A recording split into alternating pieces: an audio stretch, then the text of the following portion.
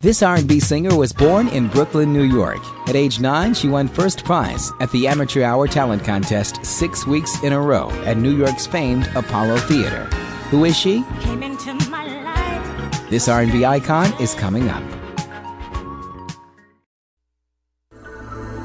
It happens to the best of us.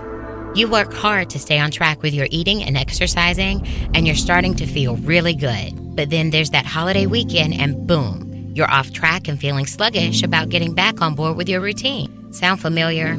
Hi, I'm Tracy at Holistic Equilibrium, and what's important is not how you fell off the wagon, but that you get back on. Ready to take the first step? Visit holisticequilibrium.com. Your path to the best version of you. When I think of home, This singer started her career early in life. At age 9, she began appearing on Broadway in the play Maggie Flynn. She was presented with the first prize after winning the Amateur Hour Talent Contest 6 weeks in a row at New York's famed Apollo Theater. By her teenage years, she was already opening up for groups like the Isley Brothers. And she came into her own and gained fame as the little girl with the big voice as the star of the hit Broadway play The Wiz. It was singer Jermaine Jackson who helped her make the transition from Broadway to the radio. He introduced her to Motown president Berry Gordy.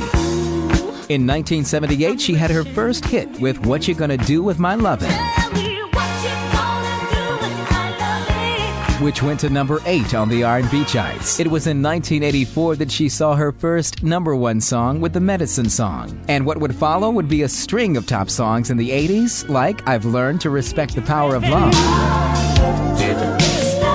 And this 1987 number 1 hit, I Feel Good All Over.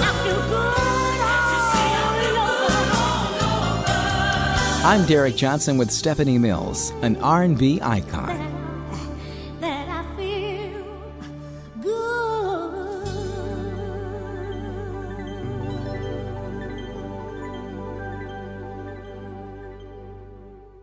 Radio station syndication and internet stations can get content like this for their station. 100% barter available. Email info@groove.black. That's info@groove.black.